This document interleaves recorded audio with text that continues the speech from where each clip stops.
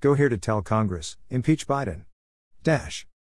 Thanks to the tireless efforts of Gun Owners of America, GOA, members and activists in the Lone Star State, Texans will be able to bear arms, free of government permission. Today is a historic day for Texas, as it joins the 20 other states who recognize constitutional carry. Authored by gun rights champion Representative Matt Schaefer and signed on June 17, 2021, HB 1927 opens the door for Texans to lawfully carry a firearm, open or concealed, without the permission of the government being required.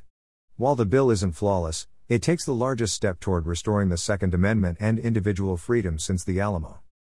Rachel Malone, GOA's Texas director, stated, "Gun owners in Texas and around the country cheer as a 150-year-old gun control law has been repealed. This legislation was carried by countless Texans who stood for freedom and individual rights. I am proud of our work to tear down barriers to self-defense, giving the vulnerable a fighting chance at saving their own lives. GOA will continue to fight for an uninfringed right to keep and bear arms in Texas as well as around the country." GOA also reminds constitutional carriers to know the law, get training, and spread the good word of permitless carry.